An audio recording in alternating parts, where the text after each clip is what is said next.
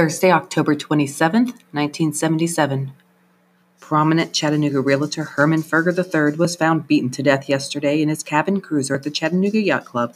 Apparently, Ferger had spent the night aboard the boat, and his wife Joan found the body in the morning. Robbery may have been a motive. Mr. Ferger was known to have frequented his boat and apparently conducted some of his business there. Ferger sustained massive head wounds. There was no sign of forced entry and no murder weapon was found. The yacht club had a 24-hour guard service, but none of the guards had any information about the homicide.